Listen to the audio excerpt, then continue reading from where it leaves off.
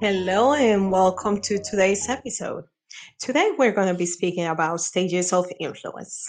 There's five stages of influence, and if we relate that to leadership, many of you know that leadership is a specific application of influence. The five stages are position, it's when people follows you because of title. And we have permission when people follows you because of relationships. Then we have production, and that's when people follows you because of results. Next is people development, when people follows you because of personal life change. And then we have the one that everybody wants to be able to accomplish, which is personhood. It's when people follows you because of respect from earned reputation.